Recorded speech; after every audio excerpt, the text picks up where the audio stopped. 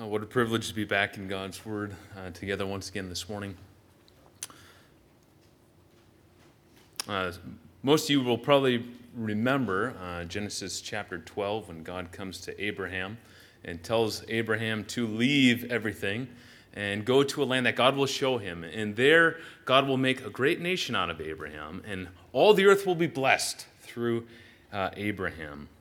And Abraham did it. 75 years old. We have any approaching that age these days here? Just think, everything you've known, you have roots. He says, go. And Abraham did it. That is remarkable faith, yeah? And you only read 2 more paragraphs into chapter 12. Pharaoh, there's a drought in the land. Pharaoh is going down to Egypt, or Abraham's going down to Egypt. And he realizes Pharaoh might want to take Sarah. So what does he do? He gives Sarah away. What happened? Suddenly there was a lapse of faith in the man. There's some sort of inconsistency, unconnected dots, you might say. This reality that he believes he can trust God to guide him and protect him and wherever that God calls him to. He could feel that and believe it cognitively, intellectually, emotionally at various times, but other moments he finds himself nervous. And he goes a different route, a place of doubt. Call that these inconsistencies of life. Or take Moses.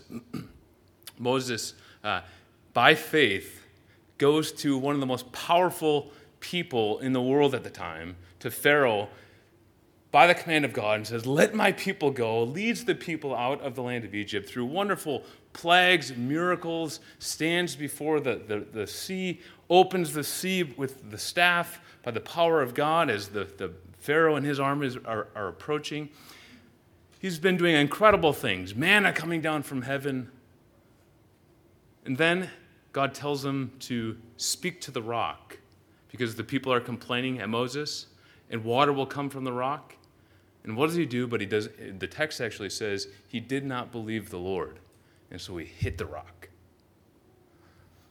That's Moses. These inconsistencies, these unconnected dots that we have as people. One moment full of faith, and the next moment situation. It's like, what's going on, Moses? John the Baptist. John the Baptist actually was given a sign from heaven that the man he was baptizing actually was the anointed one. He's out there proclaiming fire in his preaching. You brood of vipers, who told you to flee from the wrath of God to come? I mean, just preaching fire.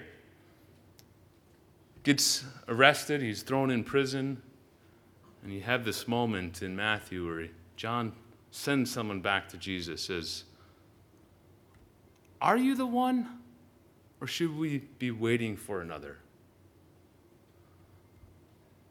What happened? The Apostle Peter actually got out from the boat to step on water as Jesus told him to. Who in the world would do that? You have to have some sort of a trust in the person to be able to do that. As Jesus is betrayed and he's being arrested, Peter takes out a sword and he cuts off a soldier's ear. I mean, talk about a courageous man of faith. And yet moments later, he's in a courtyard and a servant girl says, I know you. You're one of those that was with him. Peter calls a curse from heaven down on himself. I don't know the man. I don't know who you're talking about. He was a man of inconsistency.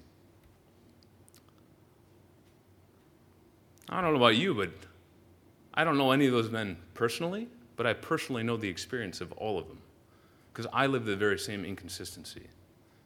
I know things intellectually about God, and yet sometimes there's this disconnect where I'm not functionally living it out. We might call these the difference between an intellectual theology versus a functional theology. I know it, I can think about it, I can teach about God's sovereignty, God's providence, God's goodness, God's wisdom in his plans, his ability to bring about exactly what he has declared. And yet my anxious heart functionally struggles when I look to the future.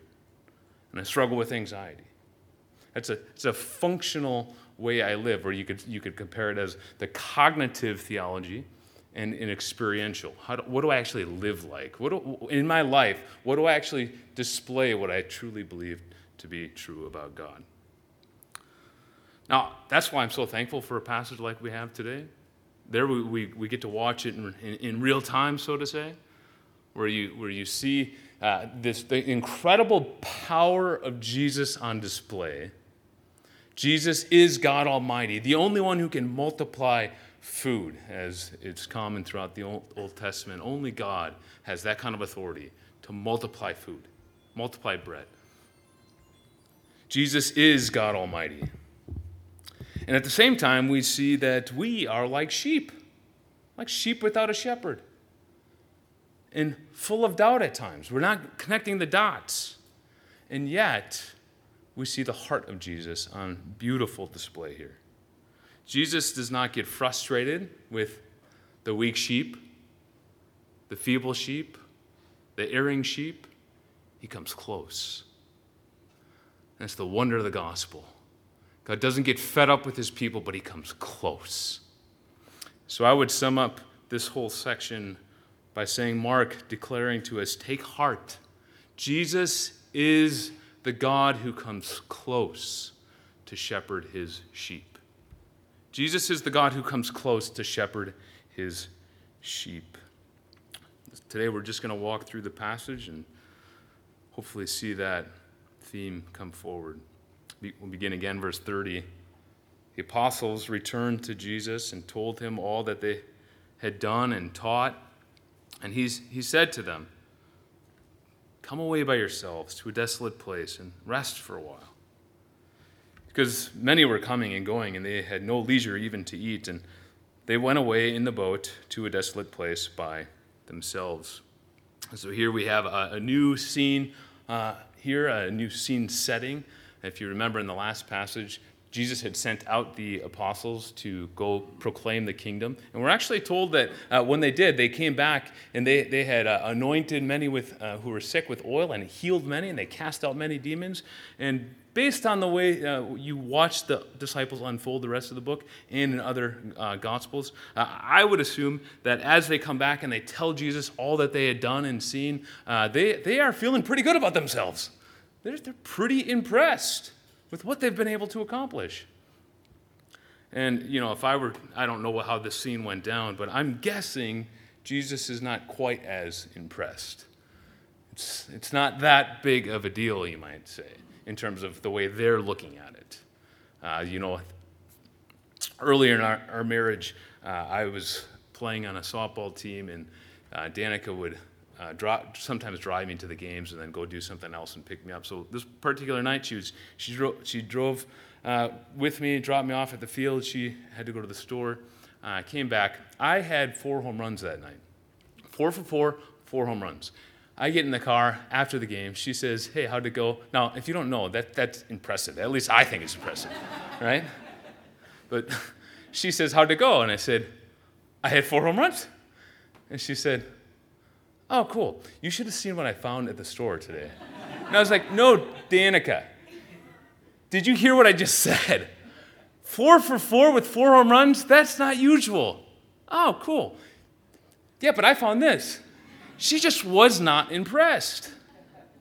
Right? Sometimes we think we got something impressive to share, and ministry can be scary like that, because sometimes we think, look at what I did. Look at what I've accomplished. Look at this. And it's just simply not that impressive. That's how I understand probably this kind of went down, because then Jesus is, okay, guys, let's go away. Let's go to a desolate place. And that word keeps coming up throughout this passage. Now, why a desolate place by yourselves? I mean, first of all, it's quiet, right? They had been doing a lot of busy ministry, and we're told that they didn't have time to eat. So physically, they're probably tired. They had just been traveling. They're coming back. They need some rest. We all need rest when we're tired like that. But also, probably, I would guess, some reflective rest, right? They've been doing a lot of ministry, and you need to stop and reflect. Perhaps even for them, they need to recalibrate too, right? What am I doing this for? Who's the focus here? Let's stop, pause enough to take in what just happened. But still, you could say, well, why a desolate place? A desolate place, the wilderness, so to say, it's a place of danger, especially in that culture. It's a place of want. So why a desolate place? Well, desolate is meant to bring up this imagery from the Israelites out in the desolate place, the wilderness. The desolate place, the wilderness, that was the place where God cared for his people intimately. Right? This was the place where God rained bread down from heaven. This was the place where God brought quail for his people. This was the place where God brought water out of the rock twice for his thirsty people. This was the place where God revealed himself on the mountaintops in thunder and lightning with great terror. This was the place where God passed by Moses revealing his glory. This was the place where God intimately cared for his people, which is why when John the Baptist, you remember in chapter 1, comes on the scene, quoting from Isaiah, there would be one coming, the forerunner, out in the wilderness proclaiming the way of the Lord. Because the wilderness, it was thought in the Israelite culture that, of course, as God cared for his people, rescued his people out of slavery and brought them into to be his people out in the wilderness, surely that's how salvation would happen again. When Messiah would come, he would bring them out into the desolate place and care for his people. And so we would expect, as the scene starts, a desolate place. This could be interesting. This could be the way that God cares for his people uniquely. And so they're off there, the text tells us twice, by themselves. And so that is the mission. That's where they're headed, off by themselves. But you can see as they get off the shore and they start sailing, from the boat you can see these little figures starting to book it in the same direction that you're going. And everybody starts piling, following the boat. And sure enough, the more you keep sailing, the more that crowd keeps swelling and bigger until finally Jesus says, all right, let's go. And you're thinking, what? I thought we were going to a desolate. That don't look like no desolate place. It's hordes of people there.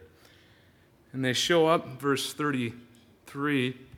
Now many saw them going and recognized them. They ran there on foot from all the towns, and they got there ahead of them. And when they went ashore, he saw a great crowd. Now, if you pause there, one of the questions we would be asking is, well, wait a second, I thought the mission was to get away from everybody by ourselves. So then the question is, what is Jesus going to do? How is he going to respond? This is clearly a detour. This is not what is planned here, right? I mean, what would you do? You're on your way to vacation, right? You're driving or flying, and all of a sudden your boss calls. You gonna answer that one? Probably not. Right? I mean, that's sort of an interruption, right? So what is Jesus going to do? Well, there we have a nice surprise here. As the passage continues there, 34, and he had compassion on them. Because they, in his mind, they were like sheep without a shepherd. And he began to teach them many things. A sheep without a shepherd, remember, sheep are foolish animals. They're weak, they're vulnerable, and if they're left to themselves, they're gone. They are done. They're food for the predator. They have no ability to defend for themselves. And Jesus, looking out, that's the way he sees these people. Brothers and sisters, this is the good shepherd right here on display. He does not come ashore, and all of a sudden he sees the people, and they're an interruption to his schedule. He's burdened. This is worth pausing here as you read this. You know, I don't like detour signs. I was coming home the other night, and I was wanting to get on the freeway, and the ramp is closed. And I don't really know where the frontage road is in this particular area. I don't know where to go. And I'm frustrated by this. I got to pull out GPS. Now my trip's going to take longer. I got to go this way. I got to go that way. I just want to get home. And that's sadly how I view people sometimes. All right, I have my agenda. I'm going somewhere. I'm doing something. And people, when they jump into the schedule, that can be hard, especially if I know this is going to just take a lot more time and resources. It's going to cloud up the day. It's going to cause my weekend to be longer. That's how we treat people, but not the Good Shepherd. The Good Shepherd does not view you as burden.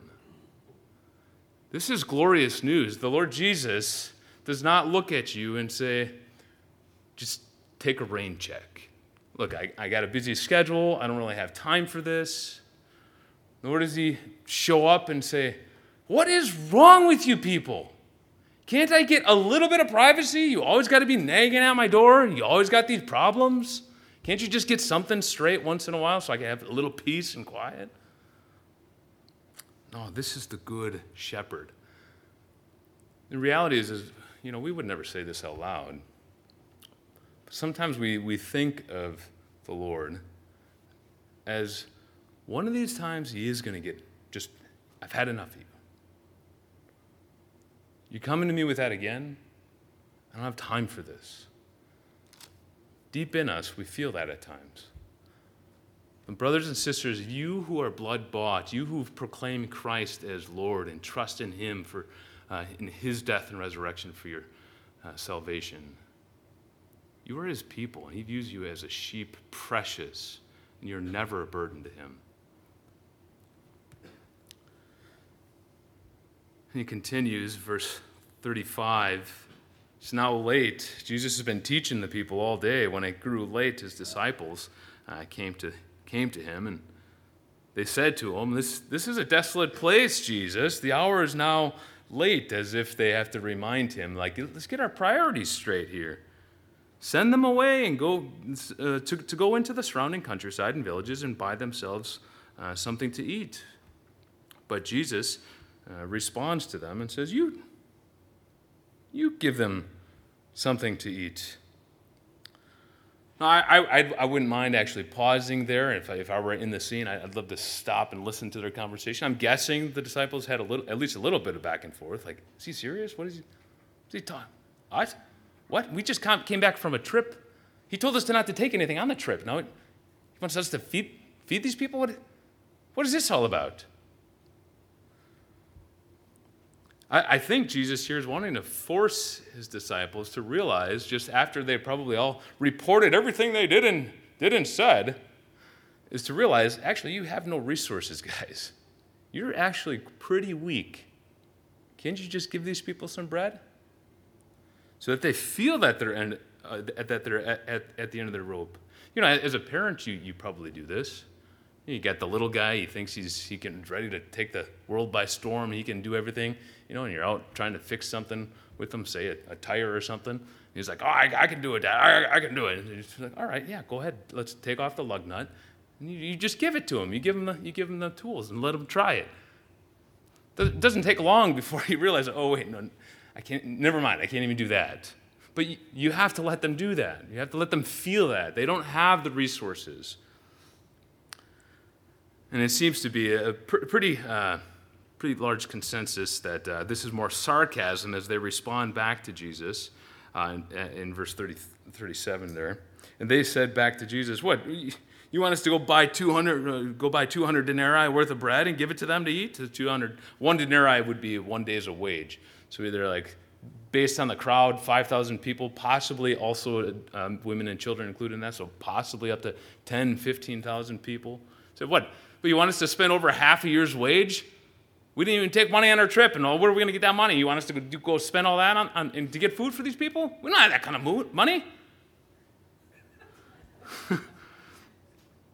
Verse 38, he says to them, well, how many loaves do you have? Go and see. You can just hear them as they're walking, when they found out, they said, we've got 5 and 2 fish. What do you think? Now, if we could bring this down to scale, I don't know what this would be. We got 100 people here or something. So maybe they coming back. We got 5 saltines. What do you think? Now, there's a couple scenes here that should probably just immediately be brought up to mind here. You got Numbers 11. Remember, the people are complaining against God, and God tells Moses, "Hey, Moses, I'm gonna give the people meat for a month." Moses says, "Well, now that might be problematic. What, are you going to kill all the flocks around? And is that going to be enough meat? We got 600 people on foot here, plus women and children. Or you're going to take all the fish of the sea? That ain't going to feed all these people. And God says, what, is my hand shortened? Now you're going to see whether or not my word will come true for you or not. And in come the quail. Or you have Elijah telling the woman to go make bread with the flour and the jar of oil. So the last bit she's got. And yet by the power of God, her oil jar was sustained to be able to continuously make until God provided rain once again. Because God alone has the power to multiply food like that. Nobody else has that kind of power. Or Elisha.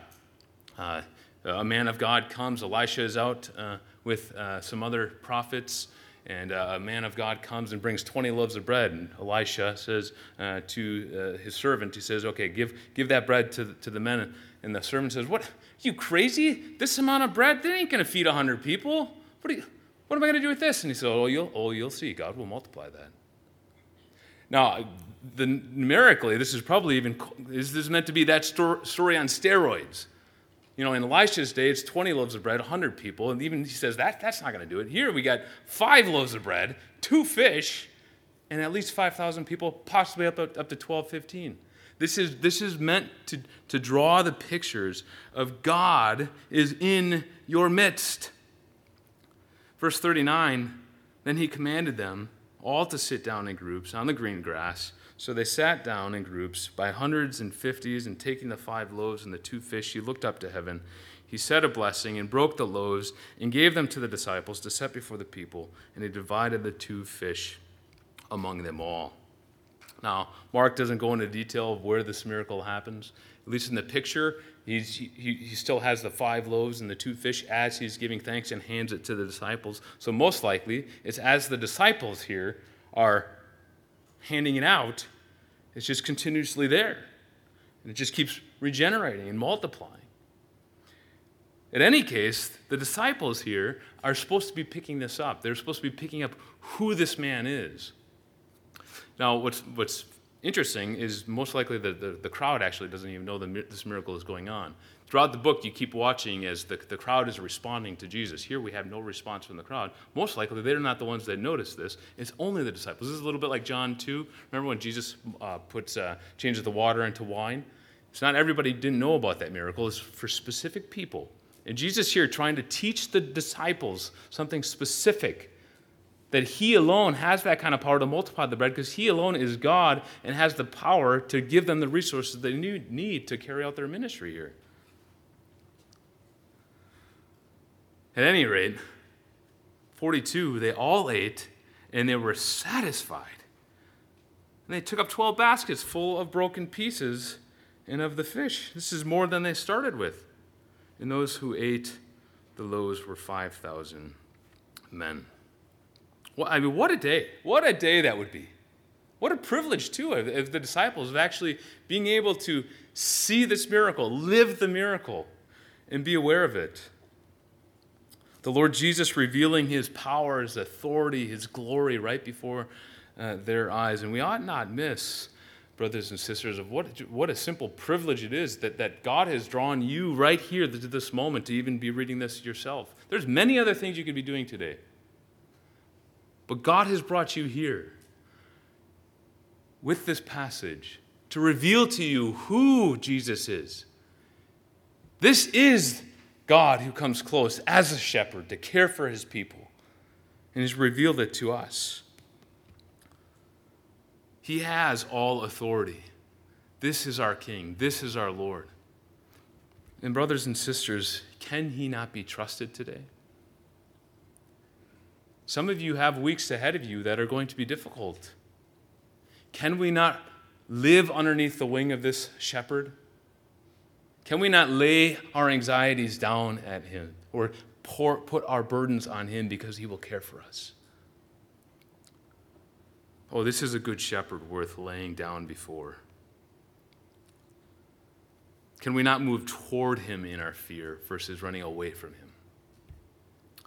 Now, Mark doesn't linger here. Mark moves immediately right on into the next scene because he links these two. Immediately, verse 45, he made his disciples get into the boat and go before him to the other side, to Bethsaida, while Jesus himself dismissed the crowd. And after he had taken leave of them, he went up on the mountain to pray. And when evening came, the boat was out on the sea, and he was alone on the land. Now, if it were me on this boat, the disciples here, I probably would still have some bread with me that I'd probably be looking at it constantly. Like, man, does this still work like that? Not regenerating. That was amazing. I mean, the conversation on this boat must have been quite energetic. I would think a lot of laughter, excitement. Of course, we're told that wind starts up, but this is an exciting moment. They've just seen an incredible miracle, and now Jesus is off up on the mountain to pray. This is very much like Moses going up on the mountain to pray, leaving the people down on the bottom of the mountain, and Jesus is now separate from them. In verse 48, and he saw them. Now, keep in mind this is nighttime. They're way off in the sea. He saw them, that they were making headway painfully, for the wind was against them. And about the fourth watch of the night, this would be about 3 o'clock in the morning, Jesus came to them, walking on the sea, and he meant to pass by them. Now that phrase there is pretty interesting, right? At the end of verse 48, he meant to pass by. There's been different ideas of what's going on here. My understanding of what's happening here, this language is very much coming from Exodus 34, when God passed by Moses. So the Greek translation of the Hebrew Old Testament, which is called the Septuagint, that Greek translation of Exodus 33:34 uses this very same phrase. Remember the scene there. Moses, talking to God, says, "Just let me see your glory." And God tells Moses, you can't see my face, Moses. You can't see my face and live. But I will let my goodness pass before you. I tell you what, I'll put you in a rock. I'll put my hand over the rock. I will pass by you. And when I pass by you, I will take my hand away from the rock, and you will see the back of my goodness. But you cannot see my face. And so I believe what's happening here, the disciples are being given a little bit more of revelation of who Jesus is. He's going to pass by them or reveal his glory to them and let them see. And what's supposed to happen is that as they see the glory of Christ on display, walking on the water, that what they're terrified of and what they're struggling with, they're okay. They're content because they've seen the glory of Christ. But that's actually not what happened in this scene. They respond quite differently than that. They're not exactly comforted. Verse 48, before we read it, what would you do? Jesus is walking on the water. Sometimes I wish that we would be given clear pictures of what these guys' faces look like or how they respond in a scene. I don't know. I'm just imagining it, okay? But so if I were to draw a picture of this or something, I'd probably have one guy picked up an object and he's ready to throw it.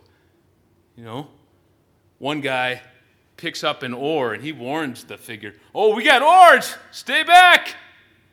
One guy's just screaming, "Ah!" If it were me, I'd probably be running to the other side of the boat. Not that that's going to help that much, but he looked at me. Look, they're terrified. Verse 49. But when they saw him walking on the sea, they thought it was a ghost, and they cried out. Now, keep in mind that this is dark. They're in windy seas, getting pelted on the face with water. It's not like they have flashlights or street lights all over. They can see, 40, 50 yards.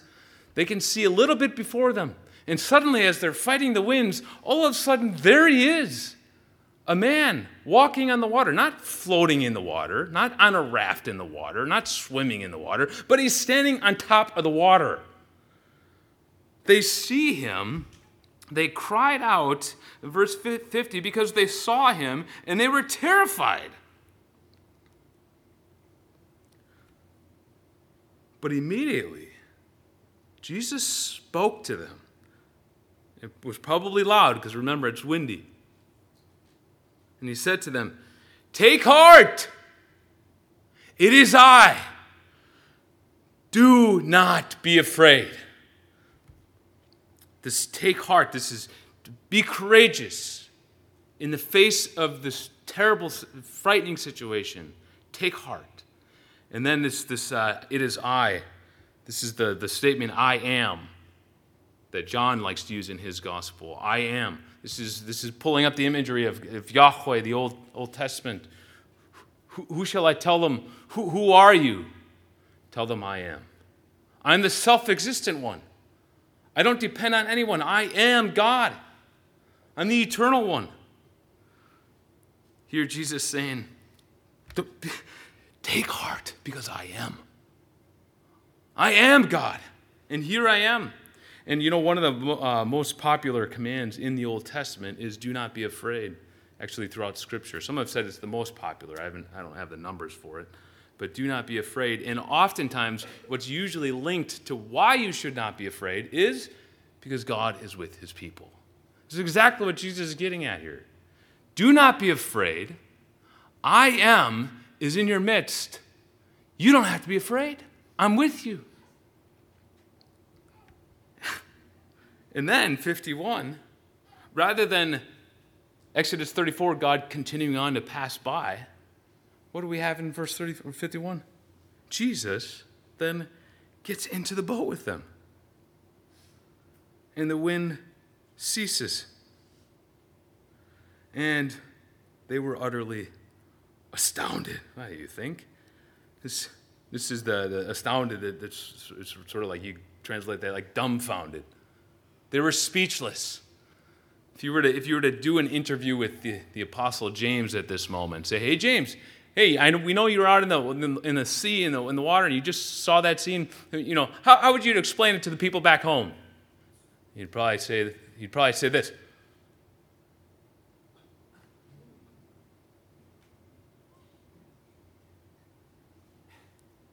There you have it, folks. What do you say to something like that? They're trying to take it in. And then we have this phrase, 52, says, because they did not understand about the loaves, but their hearts were hardened. See, the loaves was meant to be instructive to the disciples about who Christ was, and it didn't connect the dots. Now, that doesn't mean they couldn't have gone and taught a lesson on this.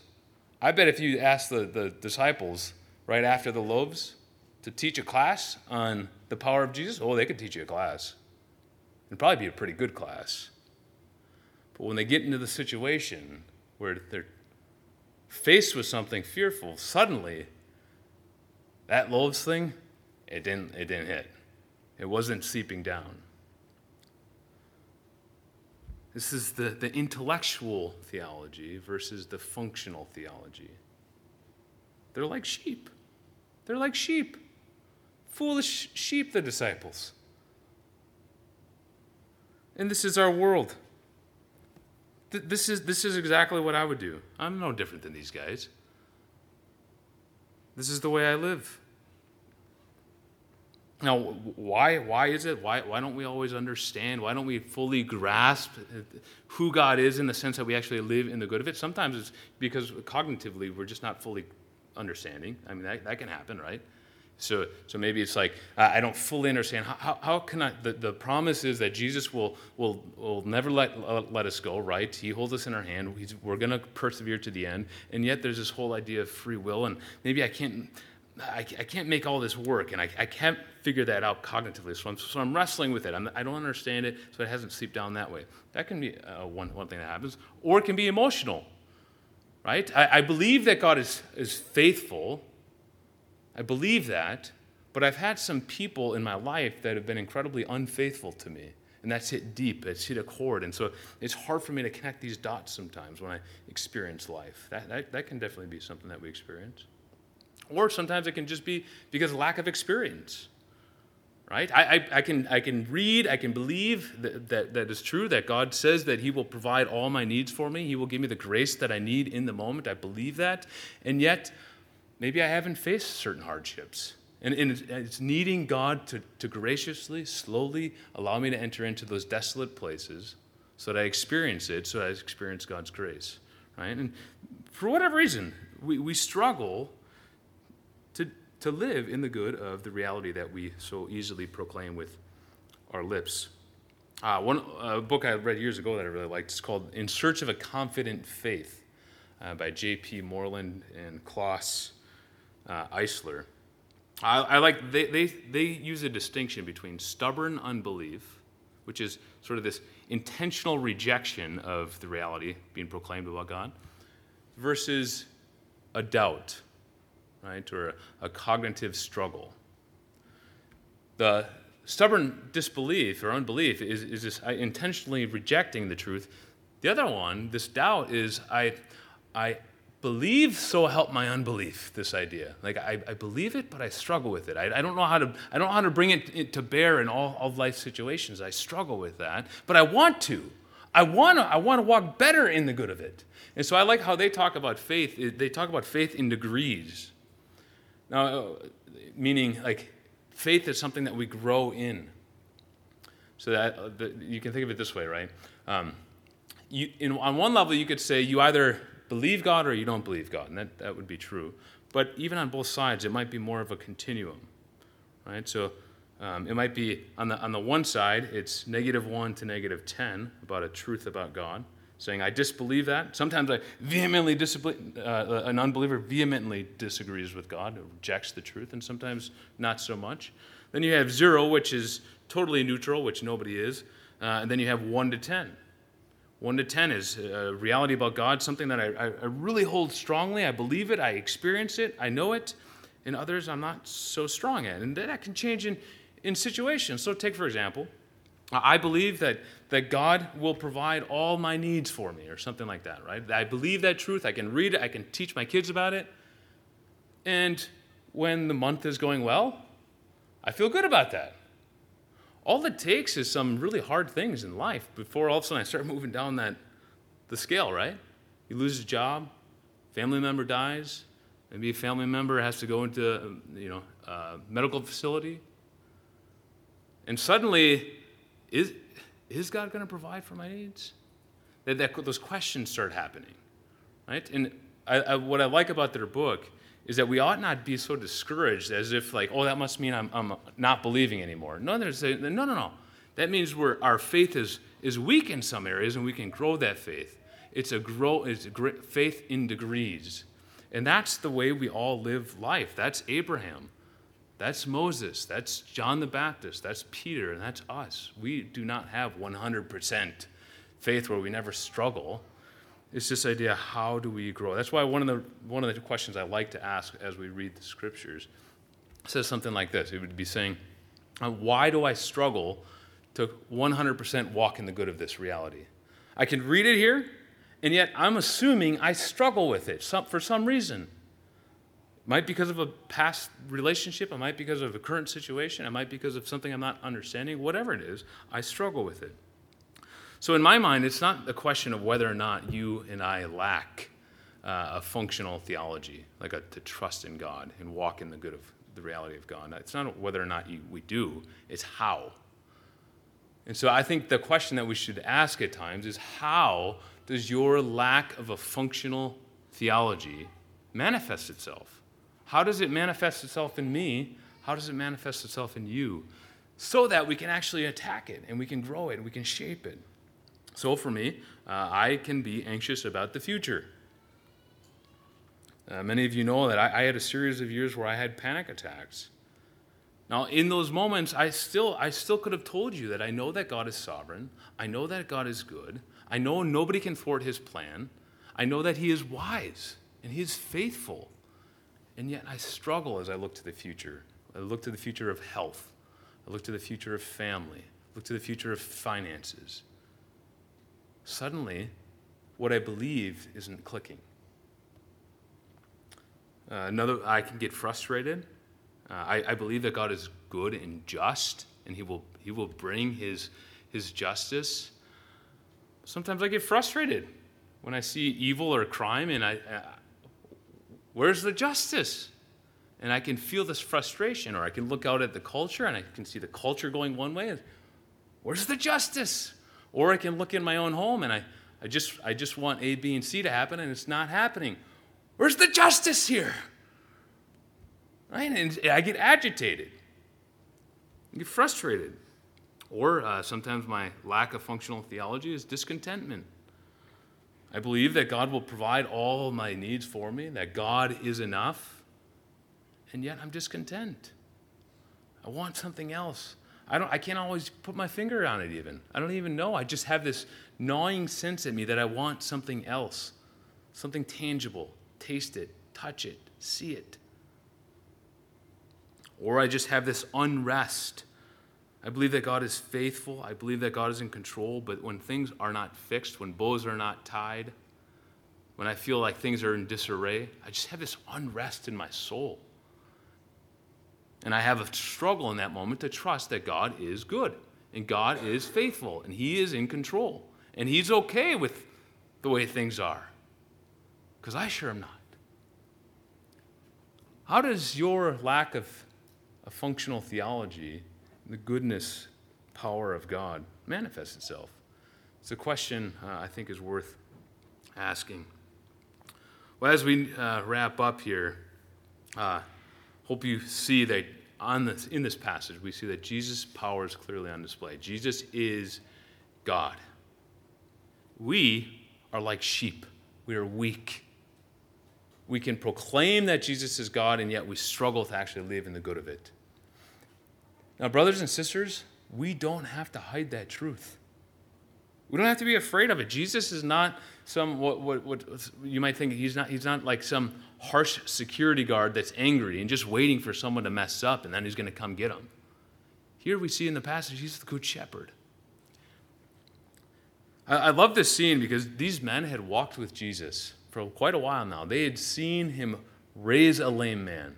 They had seen him heal many people who were sick. They had seen him cast out many demons. They had seen him raise Jairus' daughter from the dead. At least 3 of them saw it.